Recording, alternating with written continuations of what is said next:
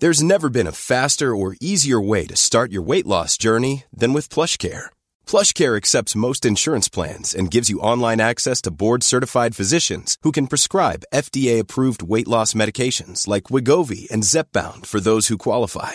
Take charge of your health and speak with a board-certified physician about a weight loss plan that's right for you. Get started today at plushcare.com/weight loss. That's plushcare.com/weight loss. plushcare.com/weight loss. It's that time of the year.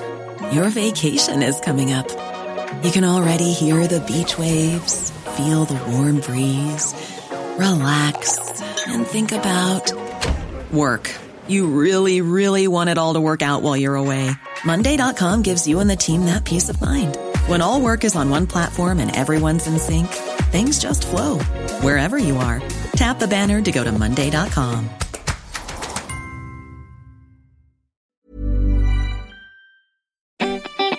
It's the fighting. It's the fighting. Clock. It's the fighting. It's the fighting. Clock. Oh, that was really interesting, mate, yeah.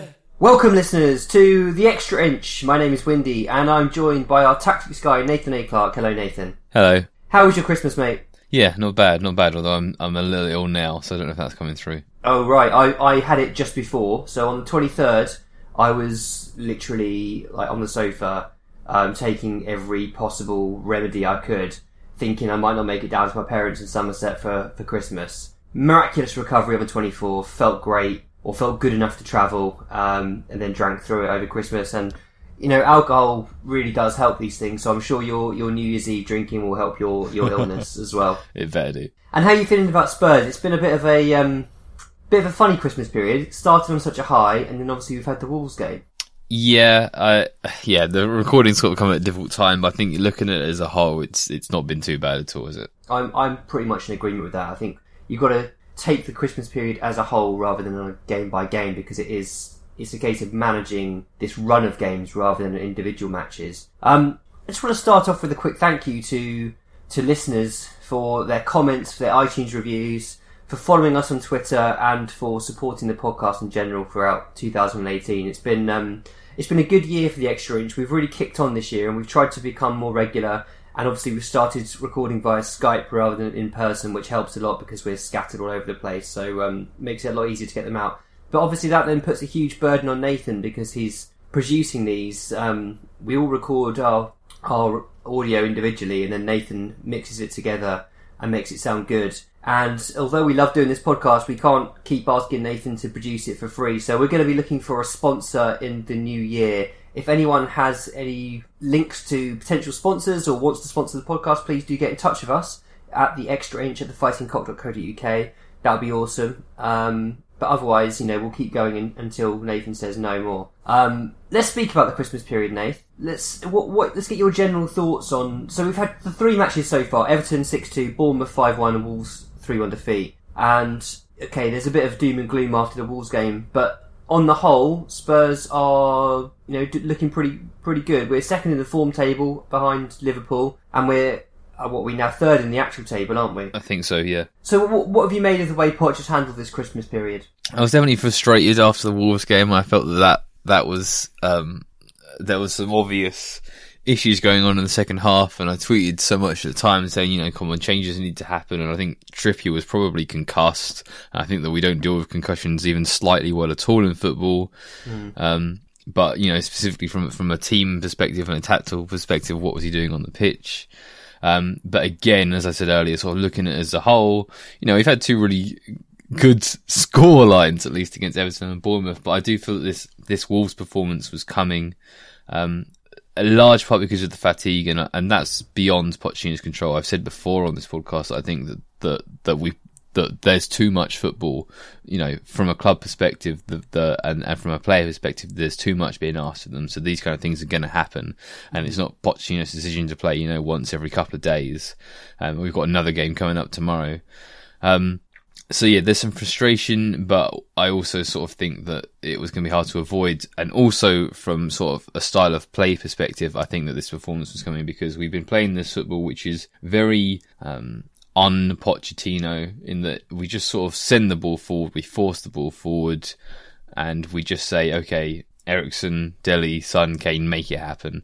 And they've scored 12 goals in the last 3 games. So it's, the goals have come, but without that element of control, it's not our game. And there are holes in it. And Wolves, they sat deep, which was a bit unlike them. Pochettino pointed out himself how sort of they were deeper than we thought they were going to be, because they knew that if our game plan is just to go direct, not like properly lumping it up, but to go early and to go a bit long and to go wide, that we can be suffocated with that. And I think other teams will see that now and will have more problem, and then our midfield will give us more issues. I think that's a really good point that you've ended on there about Wolves playing deep to counteract the fact that we've been playing lots of long balls. And it's those clever passes over the top rather than, like you say, a traditional long ball up to a target man, hold it up and then play off the seconds. These are targeted balls over the top of the defence for the likes of Son and Dele to run onto, and it's been working tremendously well. And it just came unstuck, and you sort of have to take your hat off to Nuno in that respect, for sort of reading the way the game might pan out.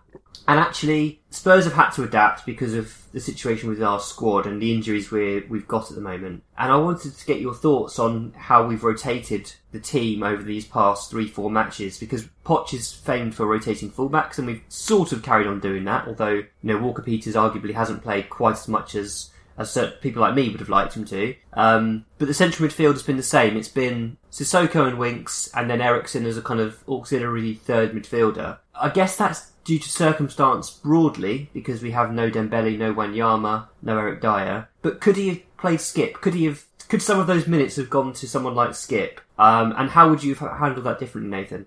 Yeah, again, I'd like to see more rotation, and there have been options, but it is a difficult situation. I don't think Pochettino wants, Winks and Sissoko to play hundreds and hundreds of minutes in a single month. For 2 years, I'd been saying Winks should play more, Winks should play more, Winks should play more, and now he's a regular. I'm saying, I'm not sure about Harry Winks, so I'm reluctant to say, Skip needs to play, because it's sort of a repeat of the same thing. I do still have, plenty of optimism about Skip. I do have plenty of optimism about Winks. But I'm because of the sort of, I don't want to just say, okay, well that academy product doesn't work, throw that one out and get the next one in, sort of thing. Because I think that's a really awful way of looking at things. Yes, I'd like to have seen Skip play more, but I understand why he hasn't. Yeah, and I think the issue with Winks is that no central midfield player is going to be perfect, or if they are perfect, they're going to cost you, well, like you've seen, you've been doing the research in terms of the transfer market, they cost upwards of 50 million to get hold of a central midfielder that can do everything. So naturally, Winks can't do everything. What he's very good at is getting the ball down quickly and passing it quickly and getting those triangles working, and occasionally playing a more expansive pass like we saw to Kyle Walker-Peters for one of his assists. And, that works really well when you've got an adequate screening midfielder next to you, like Eric Dyer. It doesnn't work quite so well when you've got Moussa Sissoko next to you. And although we've all been very up on Sissoko over the past 6 weeks, we have to remember that Sissoko is still Sissoko. He's not become Moussa Dembele. He can't do everything. That's just not his game. He hasn't got the capability. And the things that Winks and Sissoko have been really good at have been the transition play. Quickly getting the second balls and turning them into attacking opportunities with either a run through the middle or a quick pass. And that has blown Everton and Bournemouth away. And we just came unstuck with their frailties against Wolves, where, like you mentioned earlier, we didn't have the control of the midfield, because that's not their game to do that. They don't screen, they don't block off the passing lanes, they don't track runners so well. These are things where those players have weaknesses, like any player has a whole set of weaknesses. And I do feel for Poch, but at the same time, he took a calculated gamble playing those two game in, game out for 4 games, and ultimately came unstuck at the last hurdle. I think we have to look at it as a block of games and say that broadly speaking, it's a success this Christmas period. Again, Spurs have done really well over Christmas again, and that's, fantastic work from Poch. It's just the Wolves game was a frustrating one, and perhaps he could have changed it sooner, but maybe we should talk about the positives. What did you make of the Everton and Bournemouth games? They were certainly fun, and it's nice to see that, because it's been not the most exhilarating season, or maybe not even the most exhilarating sort of year for Tottenham. Especially as the time under Pochettino has gone. So yeah, it's nice to see those scorelines crop up, and that direct football, it does have sort of a flavour that's maybe been missing. So it's sort of a bit of a relief to see us play a bit more direct occasionally, just because it's a bit different. But yeah, it's not when we've had those scorelines in the past. It's come from the sort of success of Pochettino's plan A, and I think that is truly beautiful to watch. But that's not quite what we've seen. I wanted to get your thoughts on Walker Peters, because obviously I'm a fanboy, and everyone knows that I'm a big fan of his, and so perhaps I have got a bit of an agenda towards him. But you haven't. You have no ties to Walker Peters because you didn't watch him as a 16-year-old in the academy. He's a fresh player to you. We had a question about him from Kenneth, who is Raoul Newt on Twitter. He said, do a bit on Kyle Walker-Peters' Premier League starts and man of the match ratio, which I enjoyed. Well, tell us, Nathan, what do you think of Walker-Peters' performance against Bournemouth, where he got 3 assists? Yeah, I mean, certainly the 3 assists is sort of, not something that we can expect him to repeat. But, I love the way he carries the ball. I like that he's got a bit of pace about him. I think he makes better decisions than Aurier does. Again, as with Skip, I'm reluctant to say, although I have done, I'm reluctant to say this player needs to be starting, sort of thing. And I understand why he wants to take his time with him. But all I can really say is I've been happy with what he has done, and that only makes me want to see more. I do think that there are defensive frailties within his game. I do understand why he maybe hasn't displaced Trippier, who we're very harsh on in this podcast, probably too harsh. But I'm happy with what I've seen. I hope I get to see more, but I'm not throwing my toys out the pram. Sure, and I think that's a perfectly reasonable position to take. He's, like you say, not perfect defensively, and I'm not going to claim he is, but what he has got is that bit of recovery pace that Trippier and arguably Aurier actually both don't quite have off a starting. He's got acceleration. He can get back quickly if needs be, and that's really helpful, and that will cover some of those defensive frailties that he has to his game. But like you say, fantastic moving with the ball and moving off the ball. Some of those assists came from making really well-timed runs into the final third and then using the ball intelligently, and I was delighted for him. I think he's a really good young player. I think there's a lot more to come from him, and I just hope that this now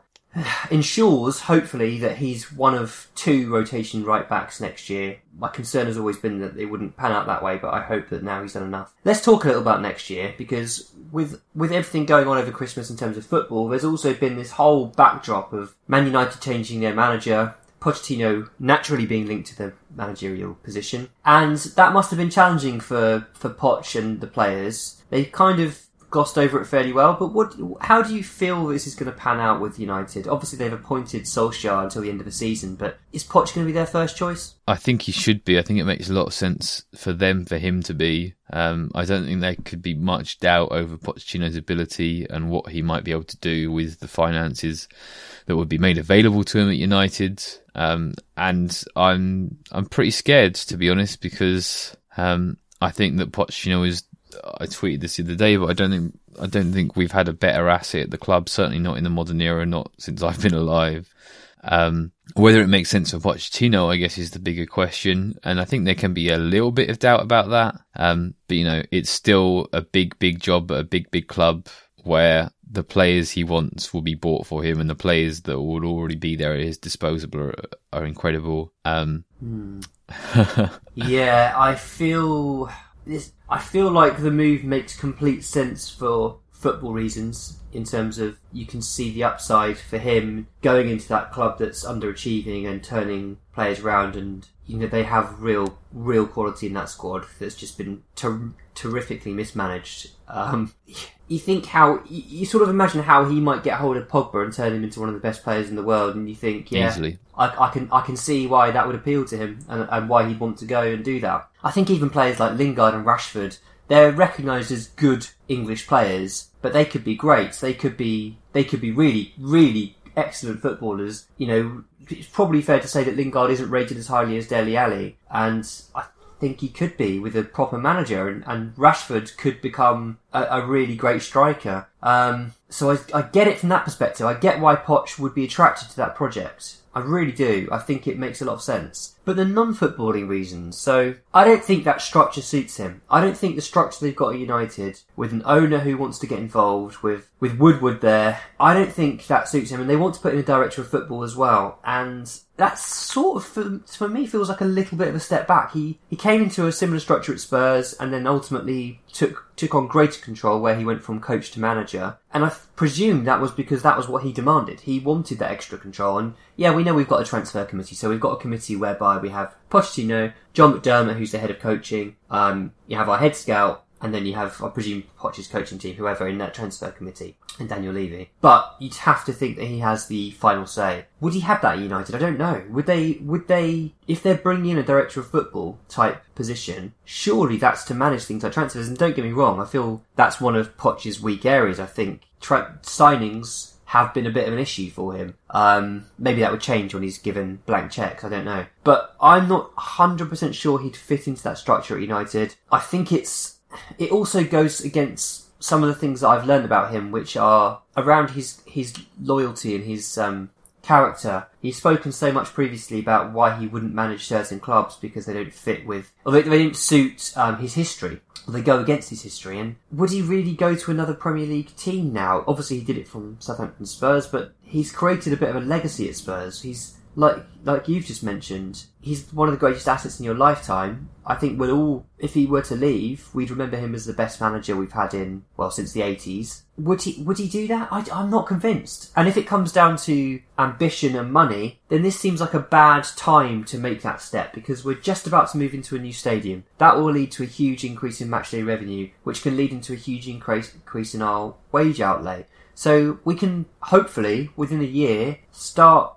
backing him financially, start giving him the types of sums of money that clubs like United would have. Maybe not to the same extent and not immediately, but there will be steps in that direction, I'm sure. And I think it was Raphael Honigstein made a point on the Totally Football show about his own pay. And he said, United could double Pochettino's wages, so why don't Spurs just treble them? And I fully agree with that. I don't think it's quite as simple, because if I know anything about Pochettino, it's that he would want the wages of his entire coaching staff trebled as well. He'd want to look out for Jesus Perez and Tony Jimenez. They would be there as well, and he's thinking, but why not? We can afford that now.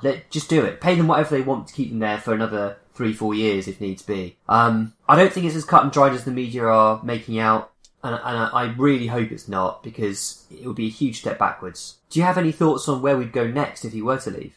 I might be able to sort of come up with a few names, but it'll be very difficult for us, and I am not hugely confident in our ability to scout managers because of the managers we've had in the past.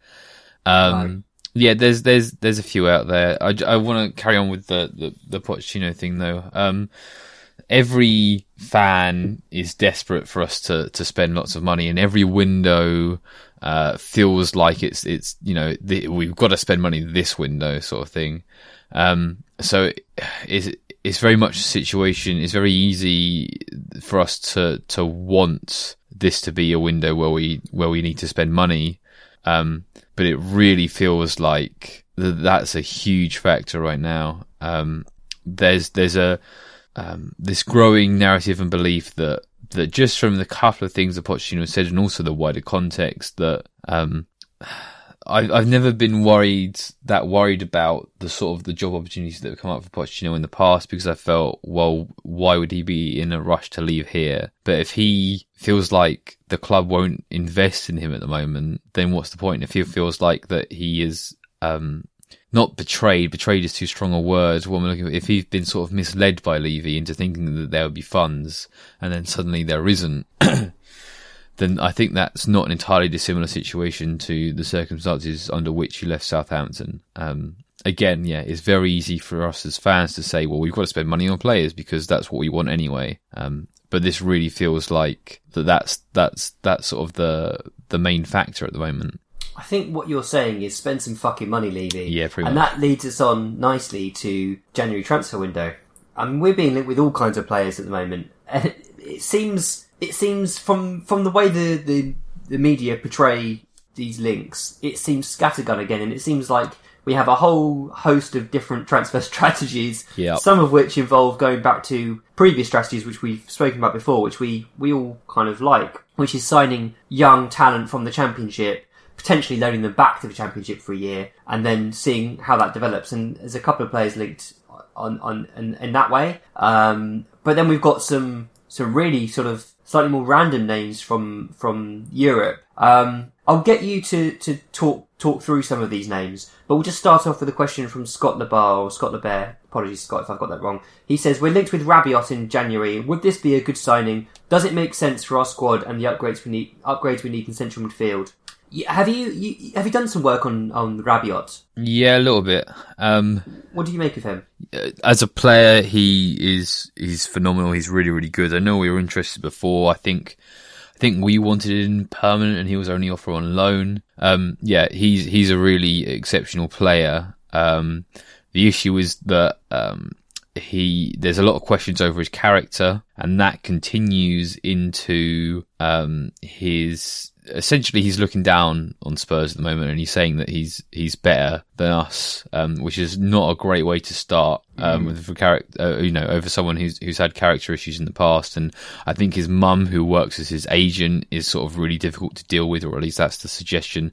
So Rabiot has his heart set on Barcelona at the moment. I think the suggestion is that there's an offer been tabled to him for Spurs, but he's turned his nose up at that pretty much with a level of certainty. But if he's holding out for Barcelona and Barcelona aren't interested, well, then maybe he'll sort of find himself going, "Oh, I need a club now." The problem is, are those the circumstances you want a player to arrive at your club at? Probably not. But as a player, he's exceptional. And who would you compare him to? Is he a Dembele light? He's sort of like that. He's not sort of. He's not got the weight of Dembele. He's a bit more sort of light. Both, he moves a little more, but he's a box to box player. He keeps it tight. His passing is good. He's a dribbling box to box central midfielder. And we could certainly do with one of those. There are other central midfielders being linked, though. I'm not even going to attempt to pronounce some of these. Take us through them all, Nathan, and give us a bit of background info if you can. I also have never heard this name pronounced out loud. So I think it's Tony Verheyen, the Feyenoord midfielder. Again, an all-action box-to-box midfielder. He scores some goals from range. He likes to dribble. He puts up pretty good defensive numbers. He's an all-rounder. But I'm not totally blown away by him. I don't think he stands out that much at Feyenoord, which probably, if you're not standing out there, how's that going to translate? He's good, but he's not great. And I do think that we're holding out for great because we already have Winks. He's good. The problem is he's not great. If we need great, is this play going to be that? I think that there was a lot of excitement for Verheyen sort of a few years ago because he was 20 and he was already very good, but I don't think he's progressed that much since then. Certainly as the player type, the match is there. I'm just not 100% about his quality. Sander Berge, on the other hand, really, really does stand out at Genk. He's only 20 years old, but he's massive. He's got excellent ball control, incredible passing. Again, the question is, does it translate? But his performances are at such a level, and also as Joel, I can't remember his name, pointed out on Twitter the other day, his performances have also held up in the Europa League. So there's a lot of excitement for Sander Berge, but that's not just us. There's a lot of interest in him in general, and he might cost a fair amount. So he's 20. Yeah. And he's 6'4". Yeah. He's not actually that great in the air, considering his height. He should be better in the air, but otherwise he's just generally amazing. Right, okay. He's not Mariam Fellaini. No. He's not. He's bulky as well. He's not just like a rake. He's a really silky footballer. I saw a photo of him on Twitter last night, and I said he looks like he ate Harry Winks. He's eaten a few Harry Winks. He's also eaten all of his attacking passing as well. Nice. Okay, next. So Nicolo Varela, we should have got Vardy on for this one. So to me, he's more of a number 6, not in that he's especially defensive, but he's that player who sits in front of the defence and passes it, that Busquets, Jorginho sort of player. I'm not sure if that is really who we need. Maybe we want to change how we operate our deepest midfielder, or maybe we think that Barella or Barea, I don't know, would sort of translate well into playing as our sort of more defensively focused central midfielder, if that makes sense. I think he's a really good player. I'm just not sure he's the right fit. So where does he play at the moment? So he mostly plays in defensive midfield, occasionally central midfield. Is he a Weigl type? Yes. And I like the look of him aesthetically. He's a very handsome young man. He'd certainly fit the Spurs only signing attractive men philosophy. He's 21. Yeah. So there's upside as well, and presumably wouldn't be overly expensive since he's not overly experienced. So that might appeal as well. The other central midfielder we're being linked with is Eberechi Eze, I think it's Eze, who plays for QPR, and he's a player I've seen a bit of, and one of my friends is a Wickham season ticket holder, and he loved this guy when he was on loan at Wickham. He said his main skill sets are his incredibly quick feet, which meant at League 2, where he was on loan, when he was on loan at Wickham, they've since gone up, but he could beat anyone in central midfield and then drive forward, which is obviously a huge characteristic to have in that division, as it would be in any division. But he's also quite a sort of adaptable player who can play. You'd imagine he could play in any of the three behind a striker in a 4-2-3-1, or as a third central midfielder in a 4-3-3. Really quick feet, great ball control, capability of beating a man, and has now lots of experience in the Football League. So I could see how that one would appeal as well. He's been linked with us for 2 years now, I think. So I think that probably implies that we're scouting him and just keeping an eye on his progress. Likewise, we've got a couple of other young Championship players that we're keeping an eye on. So firstly, Lloyd Kelly at Bristol City, who is the England under-20 captain. So I've seen a bit of him for England, although he plays as a centre-back for England under-20, whereas for Bristol City he plays as a left-back. I think the main reason he would appeal to us is that he's a left-footed centre-half. Yeah. And we've seen we need that balance in our squad. We need a second left-footed centre-half for when Vertonghen's not around. And that'll be nice. The fact that he's playing at left-back can only be a good thing, because it means he's developing his technique on the ball, his ability to drive forward with the ball, and it gives him that bit of leeway, I suppose, in the Championship where he's not the last line of defence, so he can be a little bit more.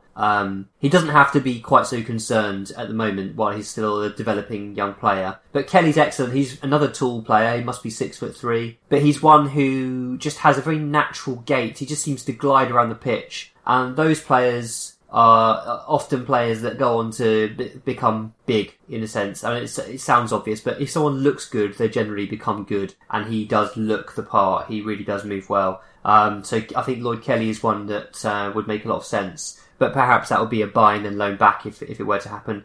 And then you've got the two fullbacks at Norwich. So you've got Max Aarons, who's the right back. He's a little bit younger than his counterpart on the other side, who is I think Jamal Lewis is the left back. I've not seen much of either of them, but Lewis is, I think, 20 and has played for England at various levels. Aarons now has been drafted into England's youth setup since he's been involved this season. They're talking very highly of both of them, but Aarons seems to be the one that's really rated. I guess the fact that he's a right back means that arguably it's less of a relevant position for us, because we have three right backs. Who knows what we'll do with Aurier and Trippier in the summer. But Aarons is one that's been linked with a whole host of clubs. And Lewis, the left back, hasn't been linked so much. Perhaps it's because he's 20 now, and I don't know, the next young thing is kind of on the conveyor belt already. But I do like Lewis. The little I've seen of him, he's good at attacking the final third, and obviously as a Spurs fullback you need to be able to do that. So I think that'll be an interesting one. Aarons is the one who's been primarily linked with Spurs, but Lewis is certainly being watched by a number of Premier League clubs as well. This podcast is brought to you by eHarmony, the dating app to find someone you can be yourself with. Why doesn't eHarmony allow copy and paste in first messages? Because you are unique, and your conversations should reflect that. eHarmony wants you to find someone who will get you. How are you going to know who gets you? If people send you the same generic conversation starters they message everyone else. Conversations that actually help you get to know each other. Imagine that. Get what gets you on eHarmony. Sign up today. Many of us have those stubborn pounds that seem impossible to lose, no matter how good we eat or how hard we work out. My solution is PlushCare. PlushCare is a leading telehealth provider with doctors who are there for you day and night to partner with you in your weight loss journey. They can prescribe FDA-approved weight loss medications like Wegovy and Zepbound for those who qualify. Plus, they accept most insurance plans. To get started, visit plushcare.com/weight loss. That's plushcare.com/weight loss. So there are some players there of interest, and the final one was is it Joachim Andersen? I think it's Joachim, but don't hold me to that. And if there are any Sampdoria fans or Danish fans, please forgive me. But yeah, he is a centre half. We have been linked with a couple of centre backs over the last sort of year or so. Although we've also extended Vertonghen's contract, and I think we're about to extend Alderweireld's contract. So maybe we might stall our interest in centre halves. We do have Foyth and Davinson Sanchez at the club already, but I still believe that we should be looking eventually to return to playing 3 centre backs at a time. So I don't think it's completely ridiculous that we would be looking. Andersen,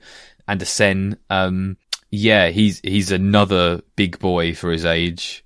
But he's also still pretty good with the ball at his feet. He can, hit a diagonal, but he's really comfortable on the ball, under pressure, lovely little passes into midfield. But he's quite a lot like Vertonghen defensively, despite his size, in that he's the one who comes forward and he's aggressive and he makes the interception. He steps off his defensive line and clatters his player and will pick up a card occasionally if he doesn't get the ball.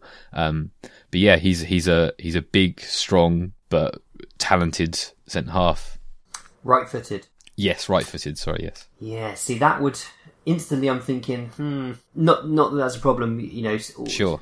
Good centre backs are good centre backs, but I do feel that balance is important in the squad, and we've now got Alderweireld, Sanchez, and Foyth who are all right-footed. With Dyer, obviously, he can play centre back. He's right-footed. Carl de Vickers right-footed, and the lefties are basically just Vertonghen and Davis.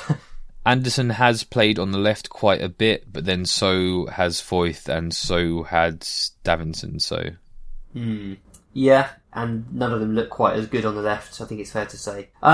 We'll see. We'll see if that's a priority. I mean, is central midfield still your number one priority? I think so. I assume so. Yeah, same for me. And I think left back is becoming a big priority as well. No disrespect to Davis, who actually I thought played really well when he played at left centre back over this Christmas period, but he's just not been as good this year, and it's starting to look like last year was a bit of an anomaly for Davis. Although I don't doubt that Pochettino can still get more out of him. I don't feel he's ever going to progress beyond where he is now. Yeah, I don't know. I don't know whether last year was sort of the odd year out. Maybe he's played too much this year and he's not getting enough rest between games because Rose has been out, and now maybe that Rose is back in. We'll see Davies pick up form. But yeah, it's slightly odd to see him regress. It's odd to see any player regress under Pochettino. So yeah, it's strange. Actually, we did have a question about that. I'll find who it's from in a second, but he was asking obviously we've seen lots of leaps forward in players under Poch, but do you feel like any players have gone backwards this year? And Davis is one, but do you get a vibe that any other players have gone a bit backwards this year? Any other player going backwards, I would simply say is down to injury or age or whatever. I don't think I can think of another example of a player, just turning out lesser performances week in, week out. I guess Winks would be the one that you can easily put that down to injury. I don't think that he's regressed. I think that he's failed to sort of continue to step up with game time, which again, is not his fault, and we should be happy with what he is. It just means that the hope was that he would be our next great central midfielder, and the fact that he isn't, doesn't mean that he isn't a worthwhile player. That was from Sai, Belgian CB on Twitter, by the way. The other players that I think have regressed slightly this year are Alderweireld. Sure. And I think you can make a whole host of excuses for that. Yep. Not having a settled centre-back partner would be a big one. But there's no doubt for me he's not playing as well as he did 2 years ago, where he was just absolutely amazing. And this is controversial, Hugo Lloris. And I say it's controversial, I think the groundswell of opinion is that Lloris has been worse this year, and that's often been associated with what's happened off off the pitch. But the stats community are saying that Lloris is playing the best he's played in years, essentially. His numbers look great, right?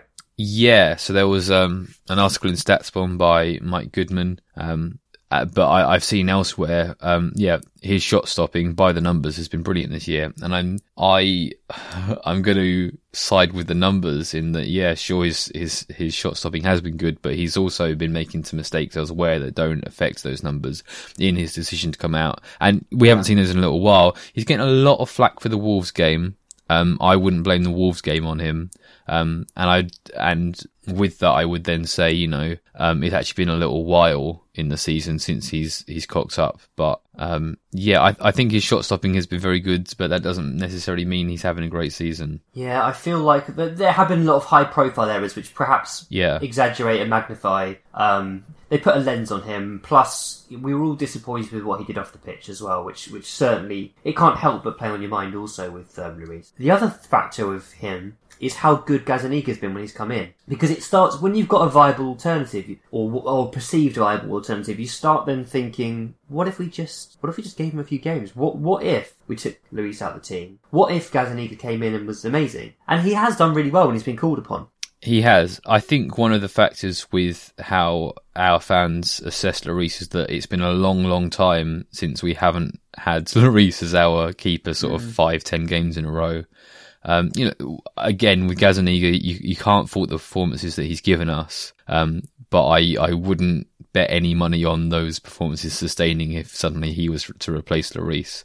I think that our understanding of what a goalkeeper is and what a goalkeeper looked like has been changed by getting used to Lloris over the last several years. Yeah, that's a fair point. And there's, with Lloris, you get the intangibles as well. He's apparently such a huge character in the dressing room. He's obviously a respected leadership figure despite drink driving, and he speaks very well in press conferences, etc., etc. He's captain of his country. He's all these things that you don't get in a normal, in air quotes, player. So you do get that added extra of him. Okay, let's talk a little bit about the rest of the season and our predictions, because I listened back to our sort of pre-season preview pod, which was called 4141, if anyone's interested in going back to listen to it.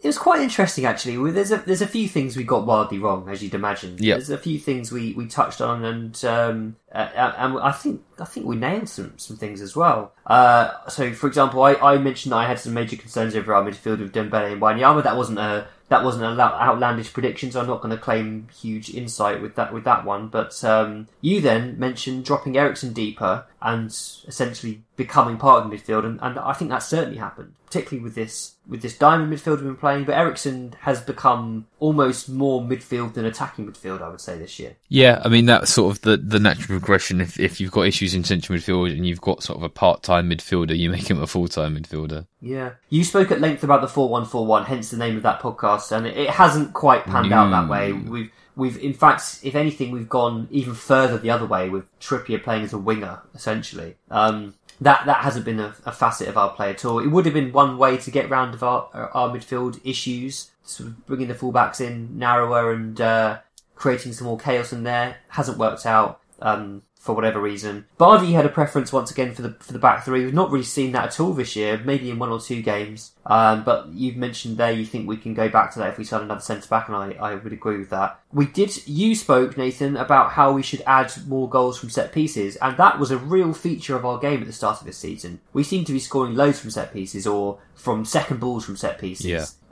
That's dropped off a little. Yeah, I think there's two factors in the drop-off.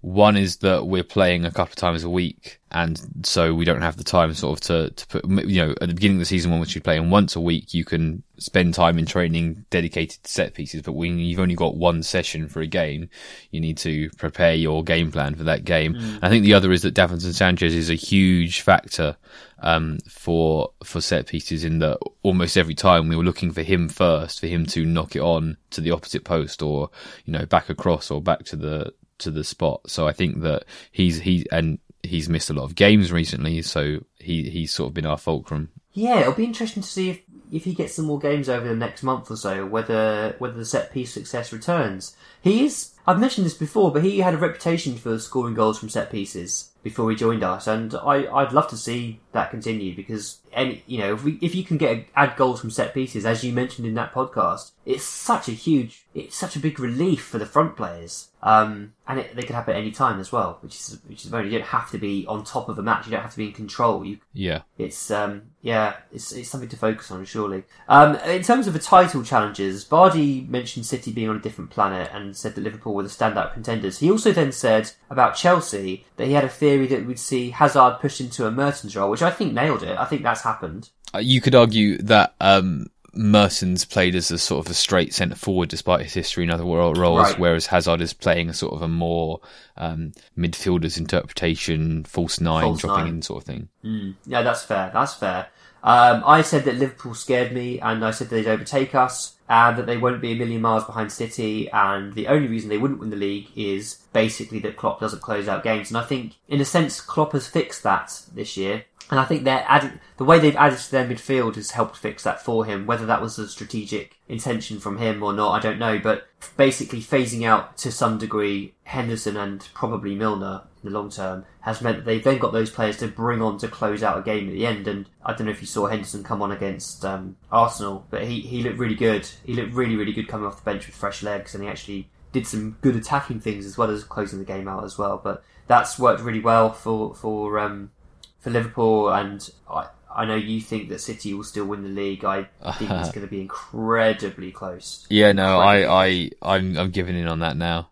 And I'm now going to cycle back to the opinion I had on another podcast pre-season, which is I did predict that Liverpool would win there, so now I'm going to pretend there was no phase where I claimed Okay, nicely done. Yeah. And in terms of relegation, I got this horribly wrong. So Bardi said that Huddersfield would implode, that Cardiff would probably go down, but he also said that Wolves won't be as good as many people think. You said Southampton will be dangling into the danger zone, and that certainly looks like happening unless their manager can turn it round. They've shown signs of that being a possibility. I think that they were dangling into the danger zone. They've made a smart decision to remove Mark Hughes, and I think Hasenhüttl is a good manager. I also said Southampton. I said that Watford would struggle to score goals. Obviously, I didn't fact in Pereira, who's been absolutely outstanding this season. I said that Newcastle will struggle. Fair enough, got that one. I said that Cardiff and Huddersfield would be doomed. Cardiff have done better than I thought they would, to be honest. I'm reasonably impressed with them. And I also said that Bournemouth would be in trouble, but they'd be okay because Watford would be the third team to go down. So, I don't know. What do I know about football?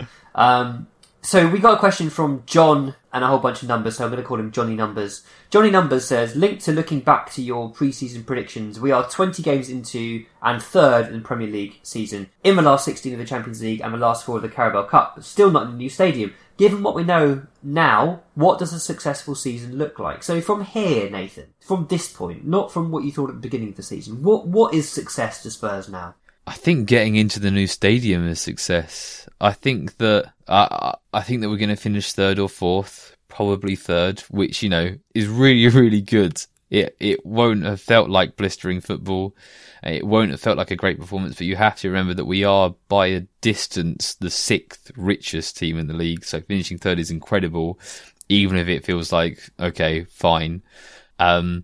Obviously a domestic cup would be brilliant. And I think, it would be nice to go another round or maybe another 2 rounds in the Champions League. And that's where our source of excitement is going to come from this season. But the main thing is just getting into that stadium and making that a party, making that a celebration, having a great atmosphere, playing some nice football in the new stadium.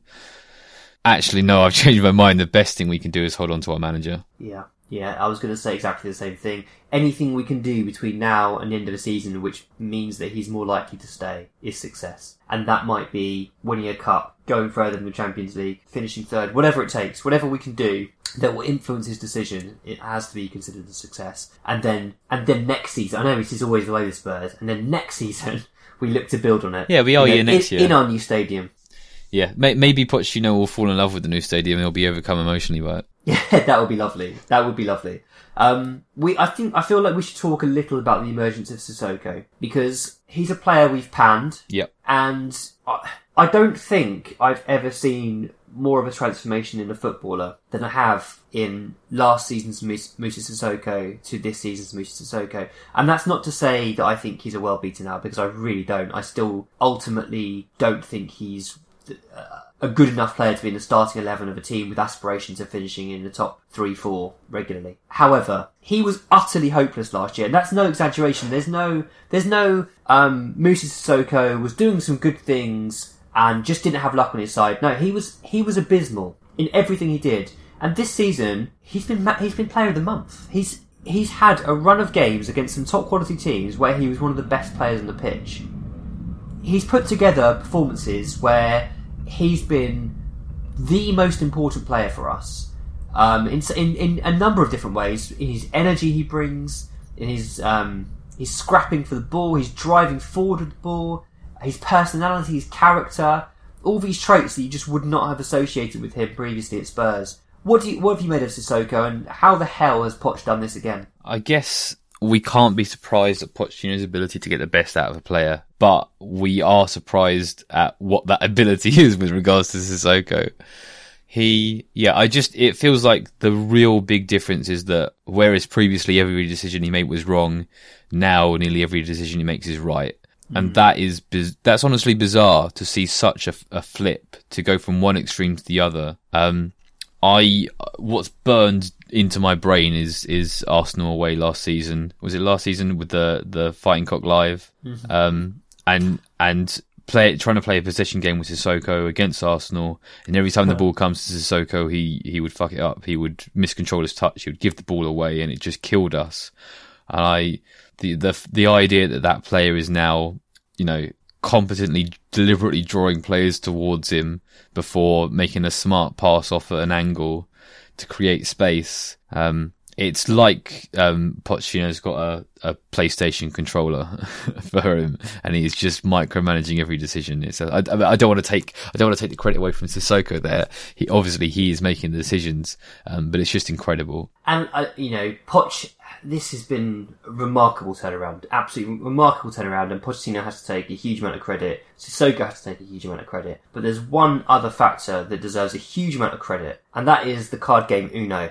Because for me, Sissoko becoming club Uno champion has coincided with the return of his form, and obviously I'm being facetious, but I do sort of strangely believe that they are linked. In that, stay with me here, in that he is so clearly well liked now within the squad. He is such a popular character within the squad. He's the one leading the Instagram videos after every game. He's the one developing new handshakes with Heung-min Son. He's the one who's all the players want to rally round when he does anything good and want to celebrate with when they score. I was going to say when he scores, but he doesn't score.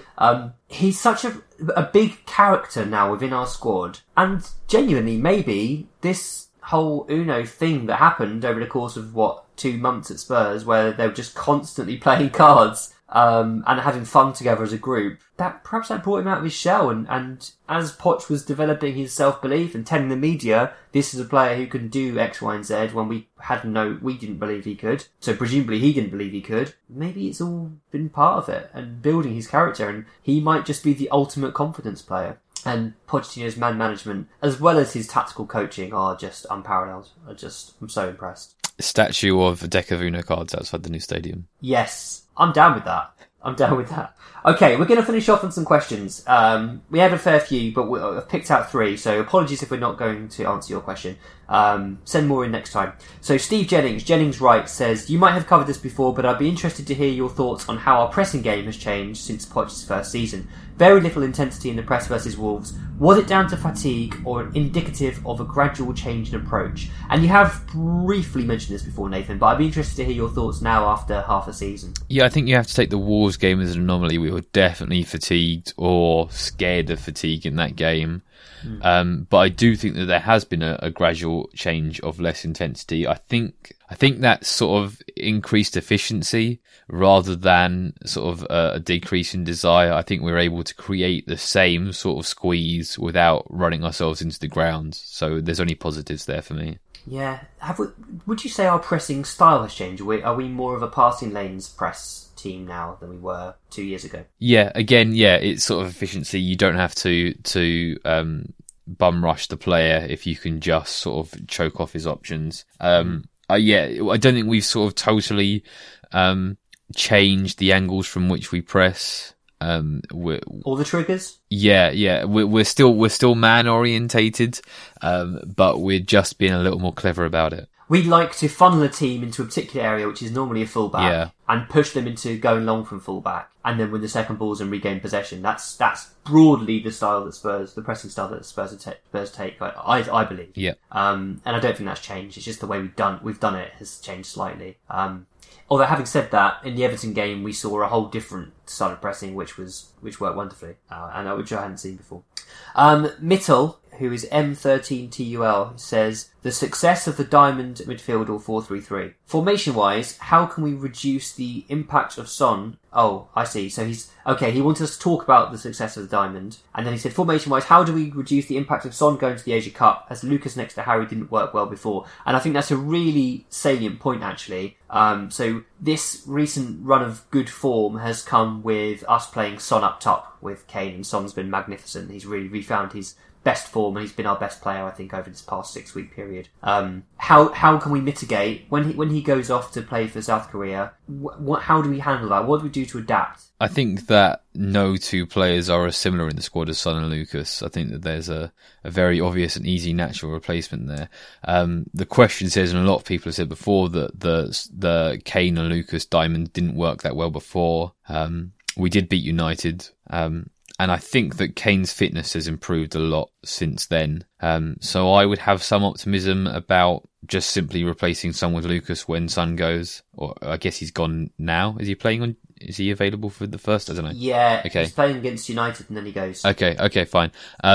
So yeah, I think that the problems that we do have go deeper than Lucas replacing Son. So I don't think that's a huge issue. You know, Son's been great, and I don't think that Lucas will replace him that well. But I don't think that there's anything inherently terrible about Kane and Lucas up front together. How would you feel about Dele being the man to replace Son up front and then dropping Lamela in behind? Yeah, I think that's definitely an option worth considering if Lucas doesn't fire straight away. They're both good options to have, essentially, and he might use both. I felt like Lamela was playing really well before he got this latest injury, and I'd love it if we could just parachute him into that form, parachute him into the team in that form rather, and he can pick up where he left off. I still really like Lamela. I think he's got loads to offer. Yeah, I think we've missed him over the last few days. Yeah, he'd been so useful against Wolves in so many different ways, but he's just so unreliable in terms of his fitness. It's a real pity. And there's two questions here from Ahmed Abdellanane, who is Abdellanane on Twitter. He says, "What is our best tactical system and formation?" So let's handle that one first. What do you believe now? I mean, you're a believer in fluid tactics, but what do you think suits us best as a squad? I think formation-wise, our best performances have come in the 3-4-3, or you might instead call it a 3-5-2. I think our best performance as a club came against Tony Pulis's West Brom in January 2017. Is that right? I think it was sounds right. 4-1. So we'd played Chelsea the week before. That sort of famous victory, Dele repeating the same header twice from an Eriksen assist, and then next week we played West Brom. We had a Wanyama Dembele midfield. We had Rose and Walker at fullback. Actually, it might have been Davies. Dyer did play right centre back with Toby in the middle and Jan at left centre back. Kane, Eriksen, and Ali up top. And we just played the most fluid, wonderful football. The greatest realisation of Pochettino's tactics, which is squeezing the opposition and then moving the ball to move them and creating the space. We've only ever played that formation a couple of times, and it's absurd. I guess it's sort of the reality of football is that you never really have your first 11. But I think that if we can get a really good central midfielder, a couple of fullbacks, and maybe a defensive midfielder too, that we can recreate that, and that we will be a team maybe nearly as good as any other in the league. Wow. You mentioned that you weren't sure if Rose or Davies played in the game. It was very much Rose, and I remember him being absolutely exceptional in that match. Ridiculously high. Davies came on to play centre-back when Vertonghen went off injured. That sounds right. Yeah, that sounds right. I just remember Rose and Walker playing as high as I ever saw them play for Spurs, and it was quite remarkable. And Ahmed's Second question was, when playing 4-2-3-1 with Son, Dele and Eriksen behind Kane, what's the best position for each of them? Do you have a view as to where they should all sit ideally in that system? So generally Pochettino likes to play Son on the left, Dele through the middle and Eriksen on the right. I'm not huge on that. I would prefer Eriksen on the left and Son on the right. I think that we talk about how incredibly two-footed Son is, and he is, but he's not especially two-sided despite that, and I think that's a bit of a shame that considering he has such a good left foot, he should be able to play on the right. And whereas Eriksen, again, he is two-footed, but he's not, fully bipedal like Son is. So I prefer them the other way round, but hey, if it works, I'm not going to question Pochettino. Yeah, and Son sort of running into the box from the left-hand side is such a big facet of his play, and he draws so many fouls in that area. He manages to hit the byline and get those little squeezing those crosses somehow, and it does work well, whereas, like you say, Eriksen can pretty much do a job anywhere and make it look effective. And naturally will come into the midfield from that position as well, which is helpful. Yep. I think we'll leave it there, Nath.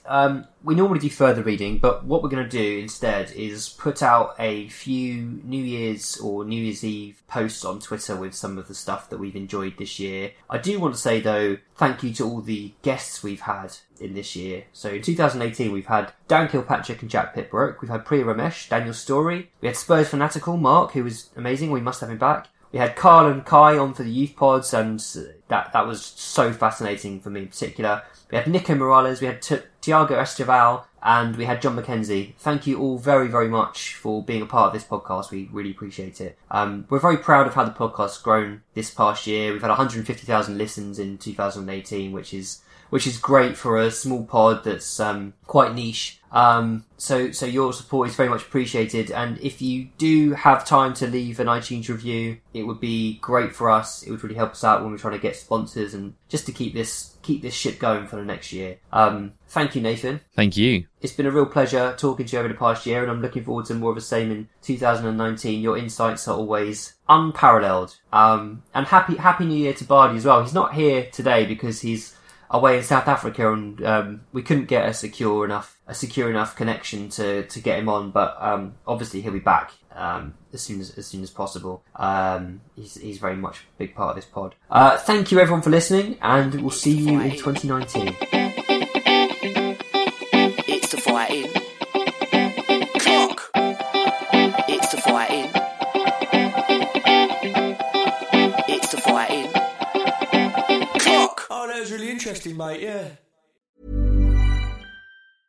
Step onto the legendary clay courts of Roland Garros, where the world's best players battle it out at the French Open for a chance to win a Grand Slam title. Tennis Channel Plus is your place to watch. Stream every court from your phone or smart TV live in HD. See the action unfold as legends fight for glory and new rivalries emerge. Daily live coverage begins Monday, May 20th, with match replays on demand so you never miss a moment. From the first serve to the final point, Roland Garros promises unforgettable moments and new chapters in tennis history.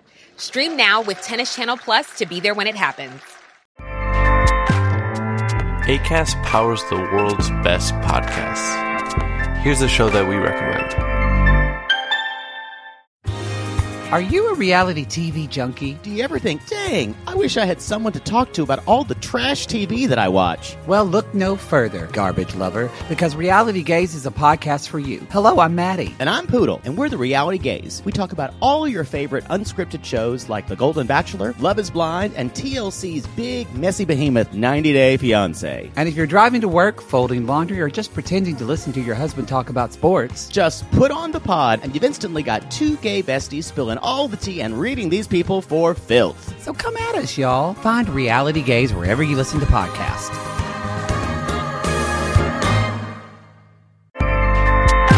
Acast helps creators launch, grow, and monetize their podcasts everywhere.